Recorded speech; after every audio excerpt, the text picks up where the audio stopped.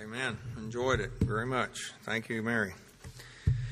We appreciate it very much. I'm glad to have you here this morning. And we do have a few that I was going to ask. Has anybody heard from Richard and Louise? Anything lately? I haven't either. Okay. Just wondering how they're doing. Okay. And glad for our guests being here with us this morning. Glad to have you here to join us in worship of the Lord, and pray that God's Word will be a blessing to your heart this morning. Let's see. I guess I don't have any real announcements to make either. I was just sitting here trying to think. The only thing we've got coming up, we had a new announcement in our family back in Indiana. Be Janet's nephew, or Janet's sister, and her husband, Kevin and Judy, that visited with us here back last summer. Their oldest son's getting married, and that was kind of a shot out of the blue. I mean, he was one of them guys you expected to be a bachelor for life. Here he is, and he's getting married at the end of March. So that came as a little surprise to us. But anyway, things are going well. Have you ever announced this? No, I have. Is that the conference? Yeah, you should mention that. There's actually two of them coming up. Go ahead and mention that one. Yeah, well, I laid it there on purpose. I'm the one that put it there. That's because I knew you'd remind me. Yeah, go ahead and tell them about it. It's a scholarly conference focused on Israel, and the speaker is Randall Shires. He's a real good person. He works. Right. He writes for Israel My Glory. Right. Mm-hmm. And it's going to be the February the 10th and 11th over on Hamel Road. Hamel Road, right? First class is at 9 a.m. and the second is 12:30 p.m. You've got to register, Right. Right. So I'm going to try to go to it. And if the reason I announced that is if there was any others that were interested in that. It's February the, what'd you say, 10 and 11? 9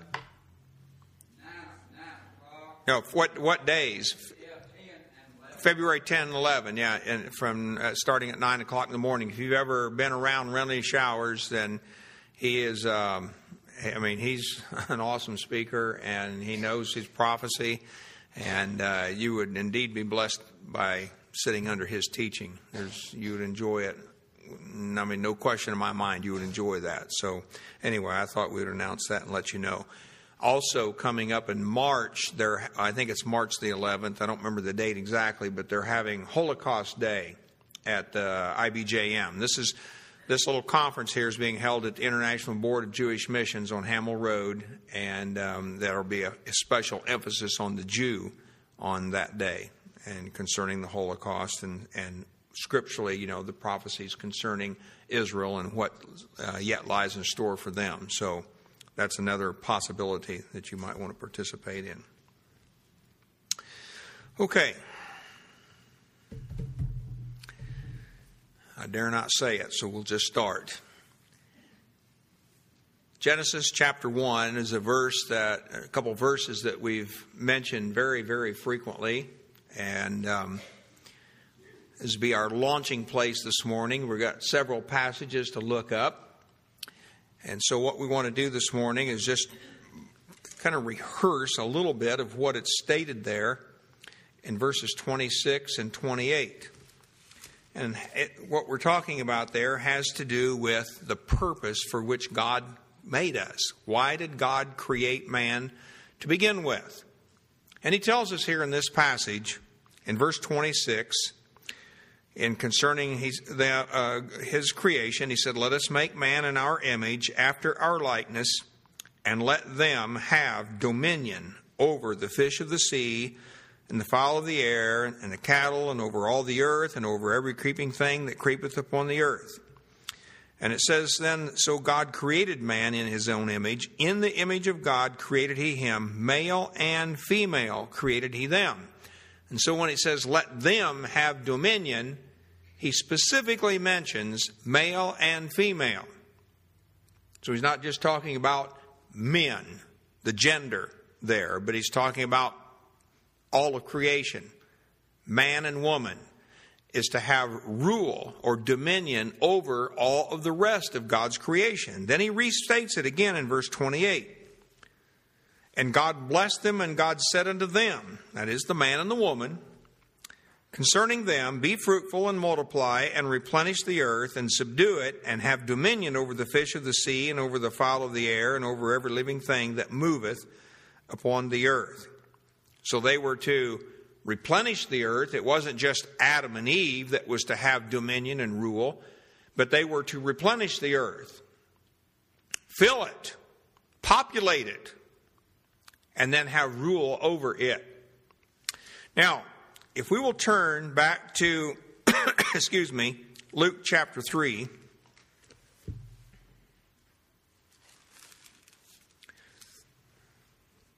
And verse 38. In Luke 3 and verse 38,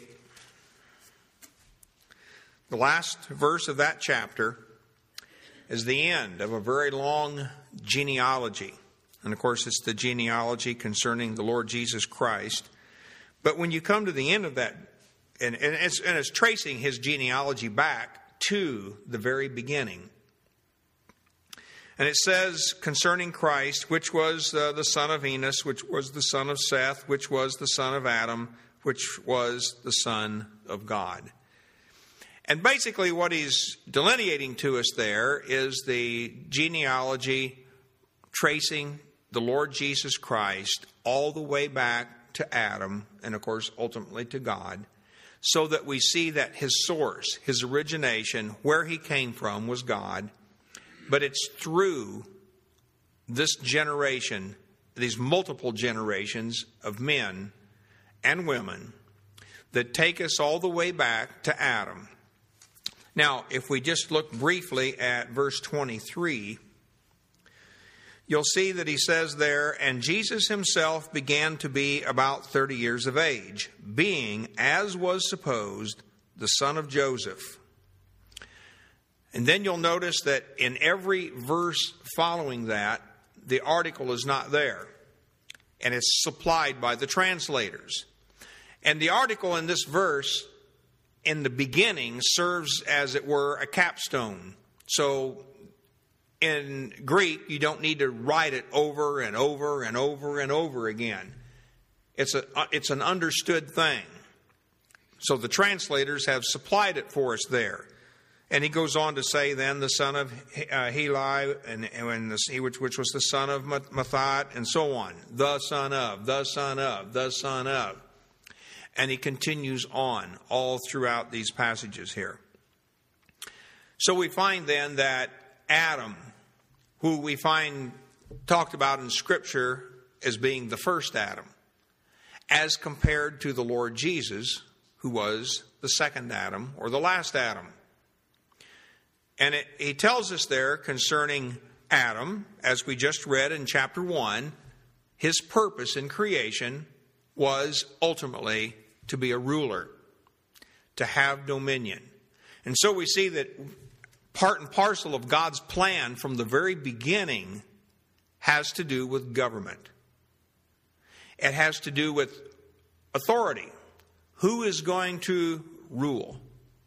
And of course we know that God is the ultimate ruler of the universe, and he's the king.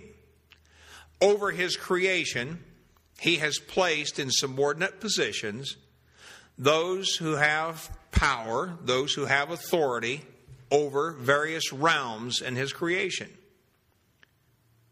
And of course, there is the heavenly realm. There is the angelic realm, in which they have positions of authority throughout the universe.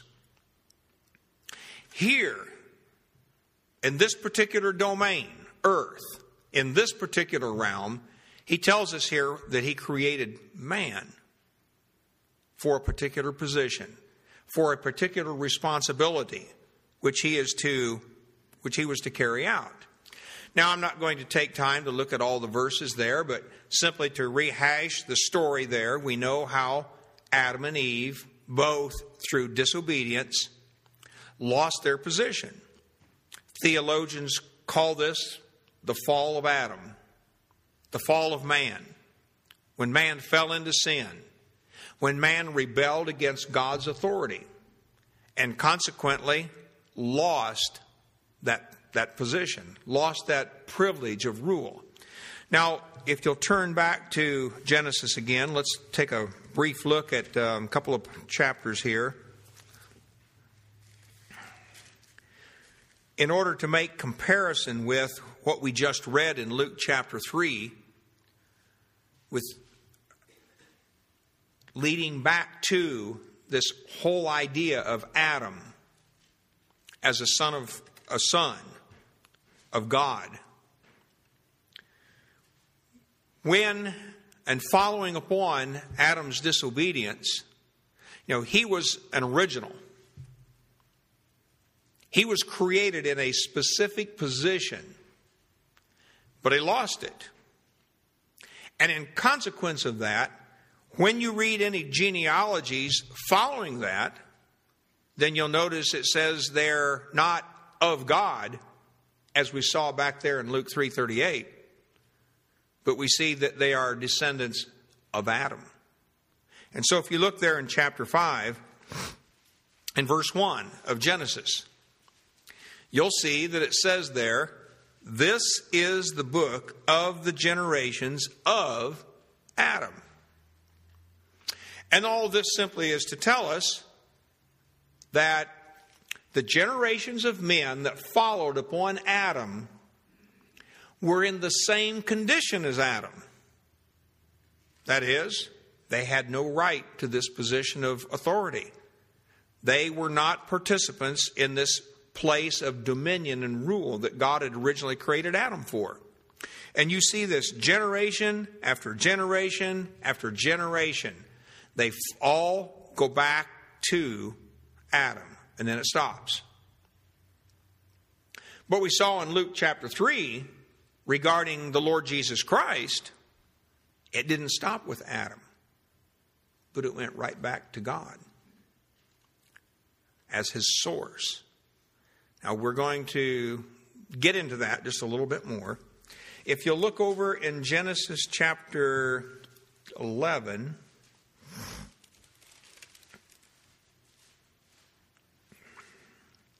you'll see the same kind of expression in verse 10. These are the generations of Shem. And then, of course, over in verse 26, he takes us down to Abram in verse 26. And so again, we find that if we took from Abraham, it would lead back to Shem, which of course would go back to Noah, which he was the only survivor, the righteous man and his family that survived the flood. And of course, if you follow that on back through the genealogies, then you'll find that it again takes us, of course, as we would expect, right back to Adam. And it ends there. And so all we're simply saying, and all we're simply trying to point out here then, is that in these genealogies, the expressions here limit us to where Adam was when he lost his position of rulership. And we find man in that condition then, and we find man in that condition today. Now, I want us to turn to John chapter 1. John chapter 1.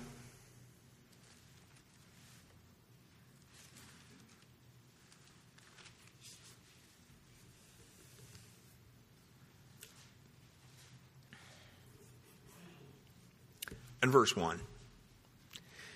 And I want us to notice two expressions that are used in this chapter which tell us something concerning the Lord Jesus Christ and his coming to earth and his ministry amongst us.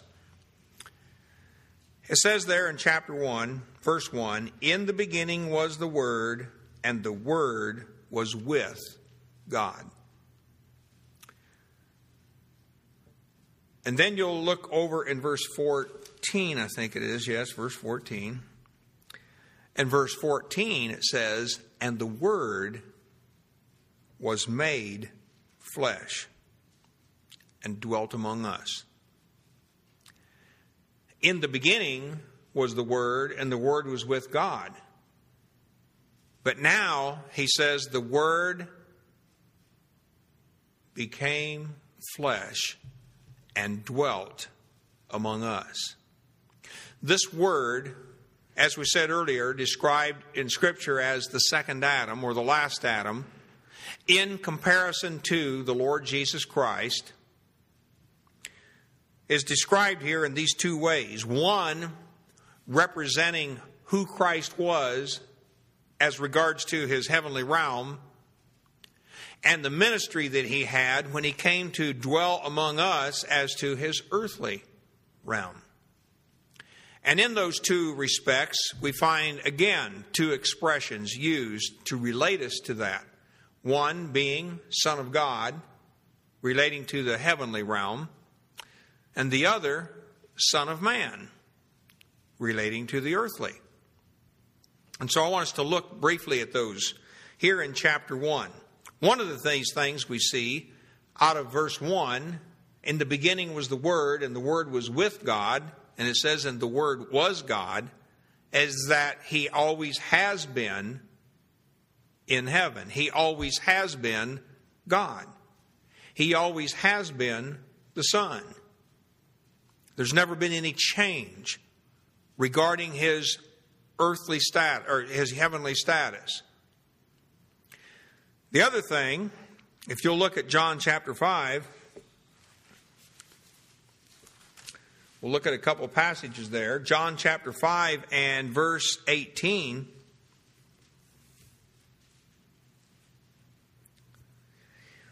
We'll notice something there. It says, therefore the Jews sought the more to kill him, because he not only had broken the Sabbath, but said also that God was his Father, making himself equal with God. And then look over at chapter 10 and verse 30. John chapter 10 and verse 30. Oops. No wonder that didn't look right. For some reason I jumped all the way over to Acts. That won't work. John 10:30. I and my Father are one.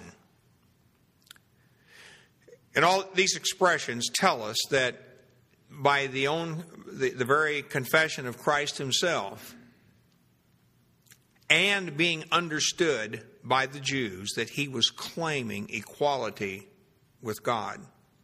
And because of that, of course, they wanted to stone him. Now, we find also over in Colossians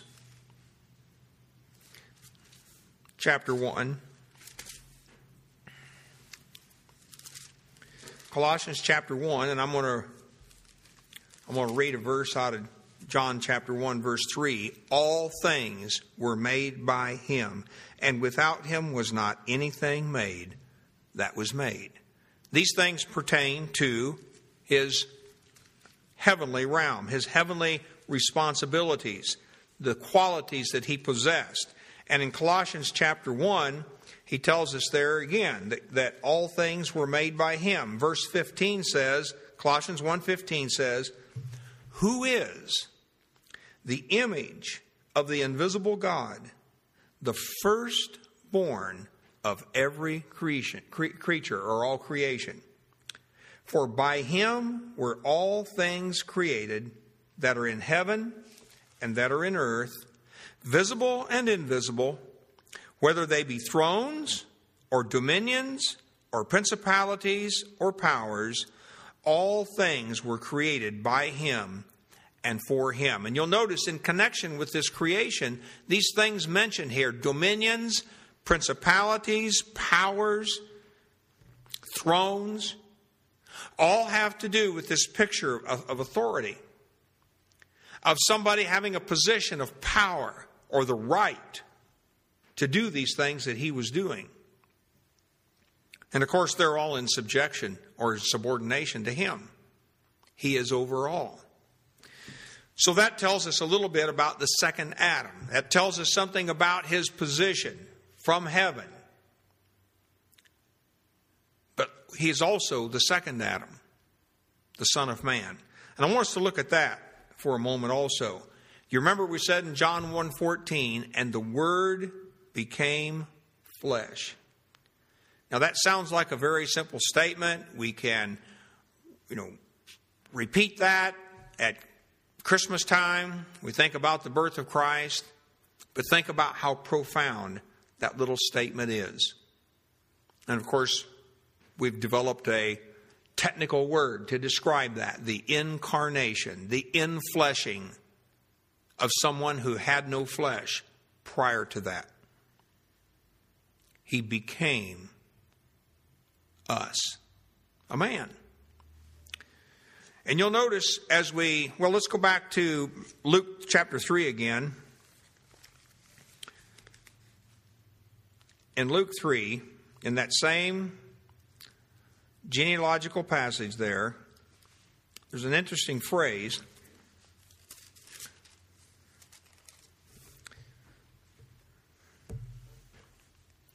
Where he says, and Jesus himself began to be about 30 years of age, being, as was supposed, the son of Joseph. Now, of course, we know that he was not literally the son of Joseph. The incarnation took place through Mary, and we know that it was of the Holy Spirit. It was a miraculous occasion. And it was a miracle birth that Mary brought forth. And here he says, as was supposed, the son of Joseph. This word supposed is an interesting one. It's translated that way in about almost every passage where it's used. Sometimes it's translated think. In other words, you could have said, as was thought here. But it's interesting, the root of this word goes back to the word nomos, for law. And the word nomos, or law, is also understood to be in the sense of a custom, or a way of thinking about something. Or, as some have translated this and expressed it, he was about 30 years of age, being, as to his legality, the son of Joseph. And so the scriptures here are very careful and very clear to let us know that Jesus Christ was not a physical descendant of Joseph, yet he held the legal rights to what was to come from Joseph. And of course, all of this then begins to fall into the issue of the firstborn son. And the Lord Jesus Christ, as the firstborn legal heir of Joseph, occupied that very position. And throughout all the history of not just the Hebrews or the Jews, but as was custom in most nations then, and even now, specific and certain rights are attendant to the firstborn. Now, I've said those things to take us to another thought, or just a step further. Of course, and I might throw in another thought there, that in Hebrews chapter 2 and verse 9, you remember that regarding this position of the second Adam, of being made flesh, it says there, he was made a little lower than the angels. And it's important for us to grasp the concept of what Jesus was and what he became in order to procure on our behalf that which God had originally created us for. Authority, to be rulers. And through that, then, that is, through the Lord Jesus Christ and through what he accomplished in his death and the shedding of his blood, there is now open to us, open to men, the possibility, through Christ, of being restored to those positions. Now, of course, even as Hebrews says, we don't see anybody there yet today, do we? Because not all things have yet been put under the feet of Christ. We don't see him there yet today. But there is coming a day. There is coming a time when the Lord Jesus Christ will take his throne, and following upon that, those whom he has approved, those whom have stood before him and heard those wonderful words, "Well done, thou good and faithful servant, enter into thy joy," will then have that ultimate privilege of sharing in the future rule of Christ during his reign upon the earth. 1 Peter 1:18, in all this regard concerning us, tells us something also. 1 Peter 1:18.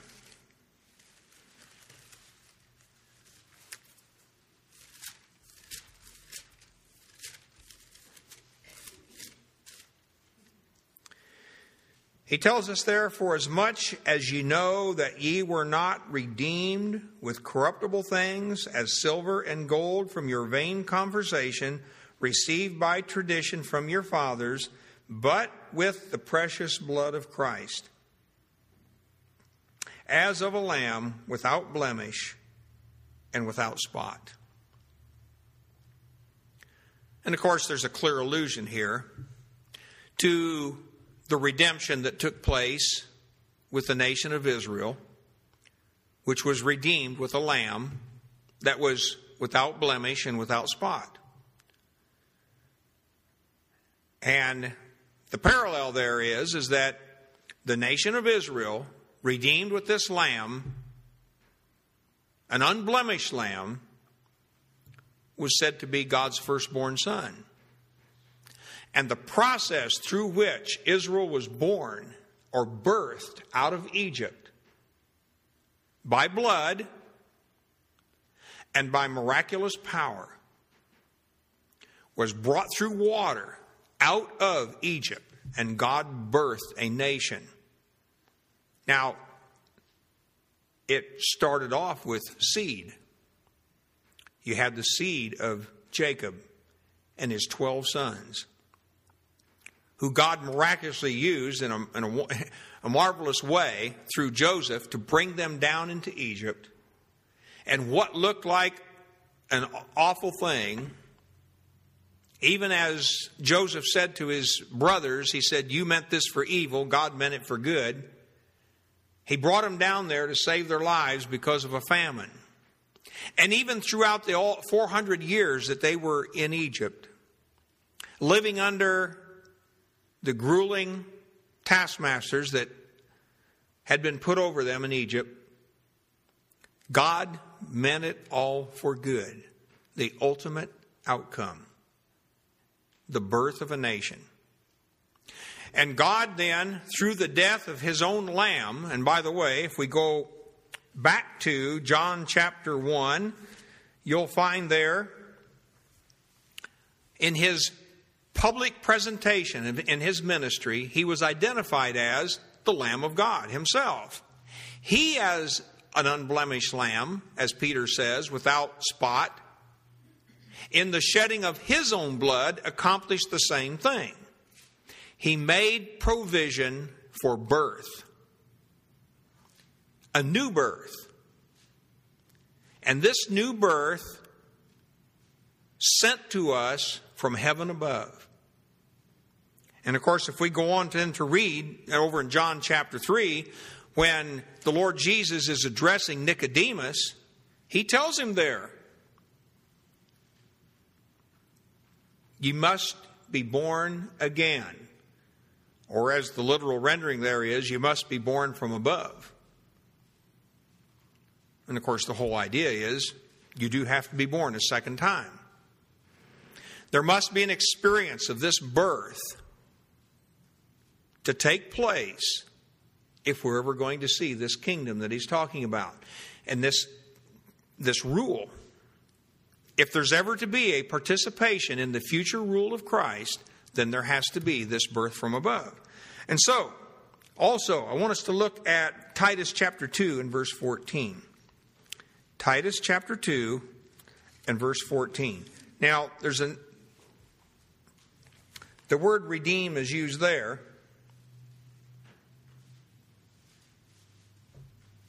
As well as over here in 1 Peter, but it's two different words.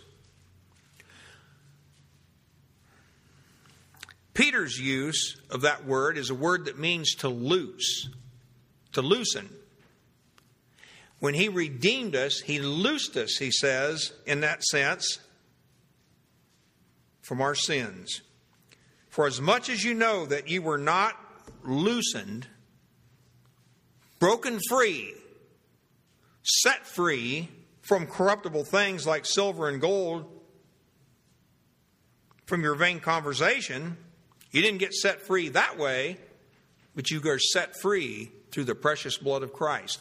Now over here in Titus chapter 2 verse 14, he tells us here concerning Christ, who gave himself for us that he might redeem us from all iniquity. Here, it's purchase us out of the marketplace.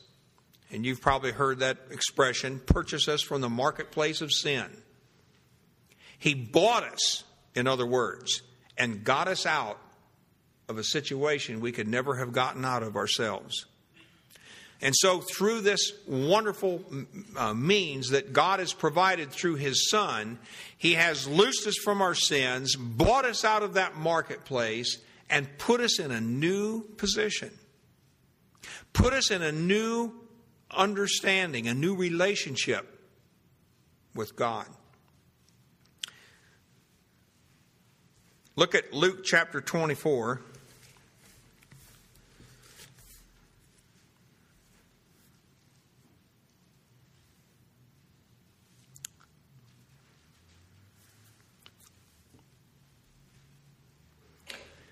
You'll notice this similar expression here.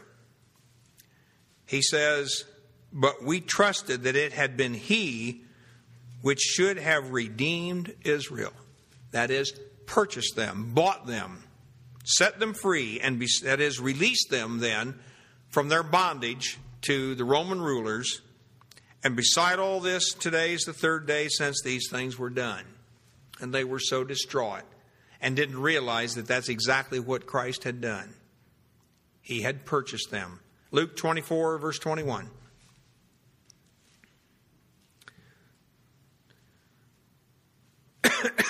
And then over in Matthew chapter 20.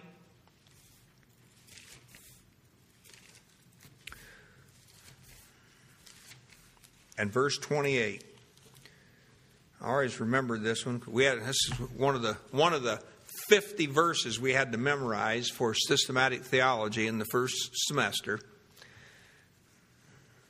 Even as the Son of Man came not to be ministered unto, but to minister and to give his life a ransom for many. And we find the same word there. He came to give his life a ransom. That is, as the purchase price for the many, or in the place of, the substitution for many. And this here, of course, is the word loosing here. And so we find then here that what he's telling us in regards to all these passages we've looked at, we put all these thoughts together and we simply see a very simple message. And that's all this is today. The purpose for man's creation, why God put us here to have dominion, the fact that it was lost through Adam's and Eve's disobedience, the sending of God's own Son to restore and replace and to give man the opportunity back to be put into that position once again.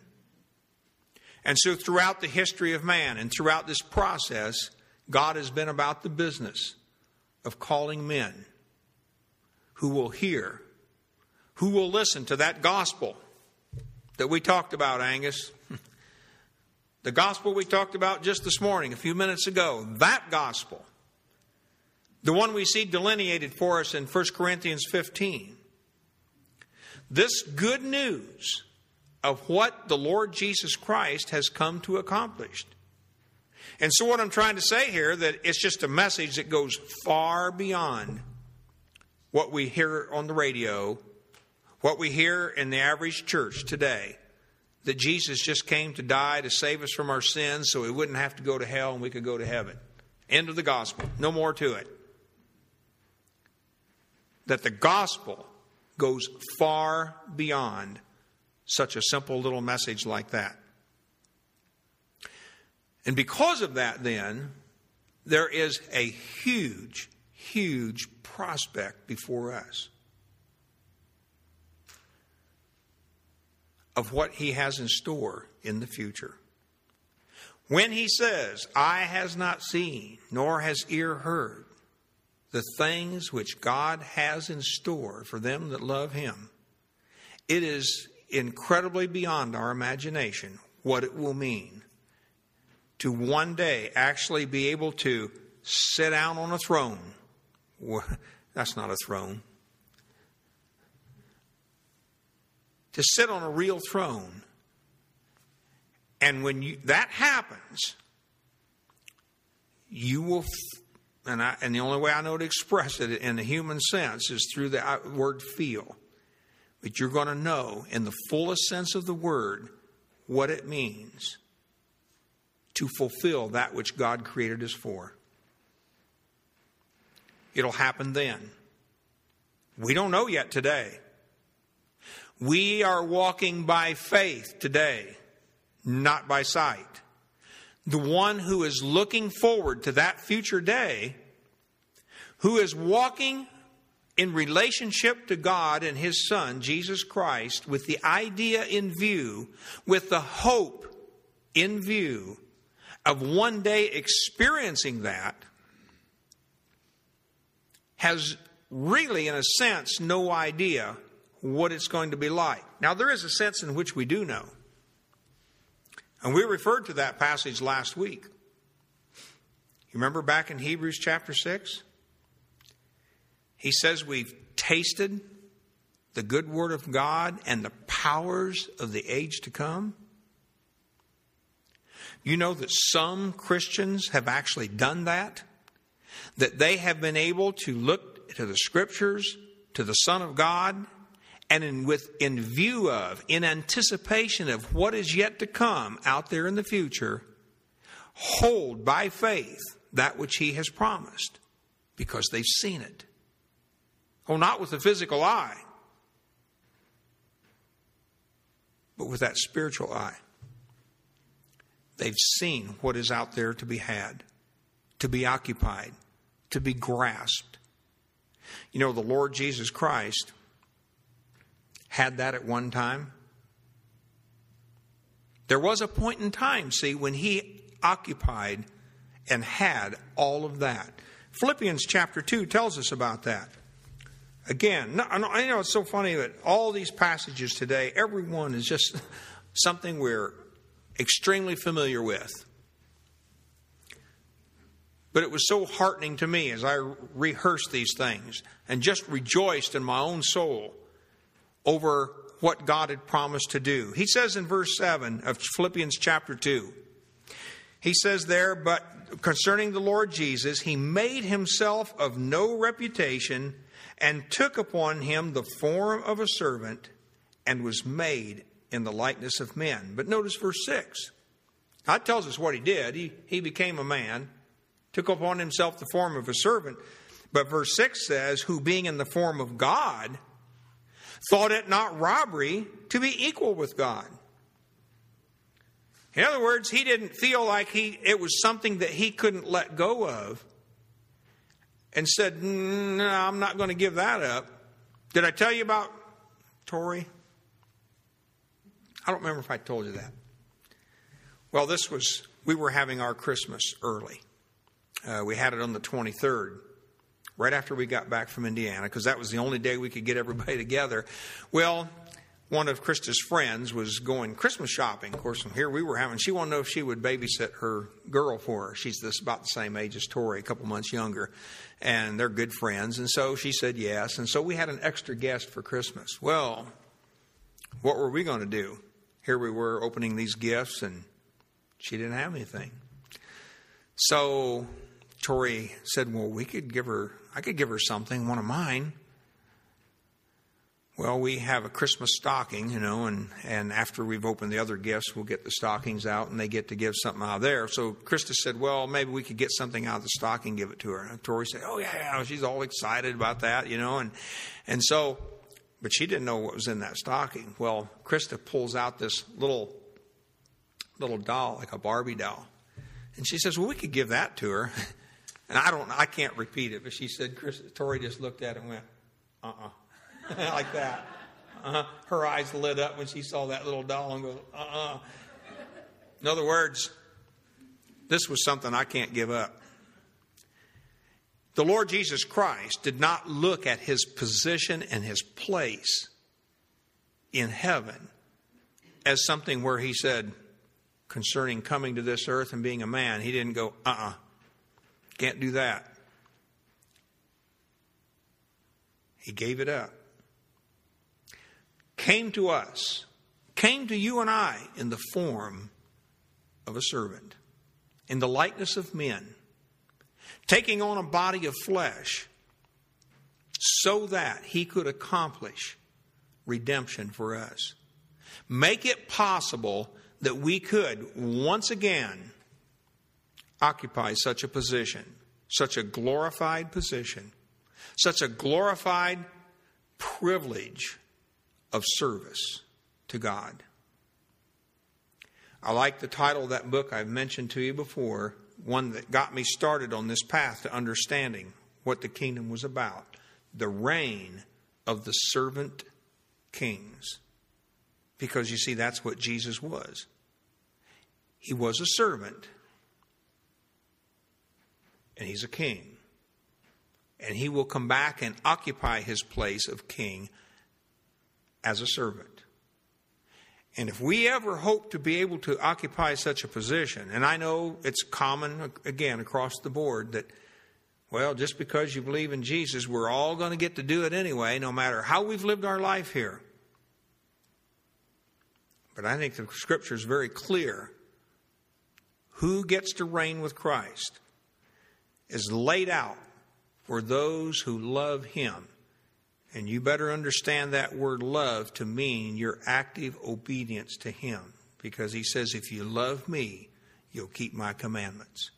And so that one, what I'm trying to encourage us in here then, is that one who is walking faithfully in that relationship with Christ, as hard as it may get, as difficult as the day may seem, if you just continue to walk in faith, the promise is that day is going to come. It's going to come. Just as sure as we're sitting here today, that day is going to come. Now, you see, the day of accountability is also going to come. But the day is going to come when he's going to make accountability. He's going to make a proper reckoning.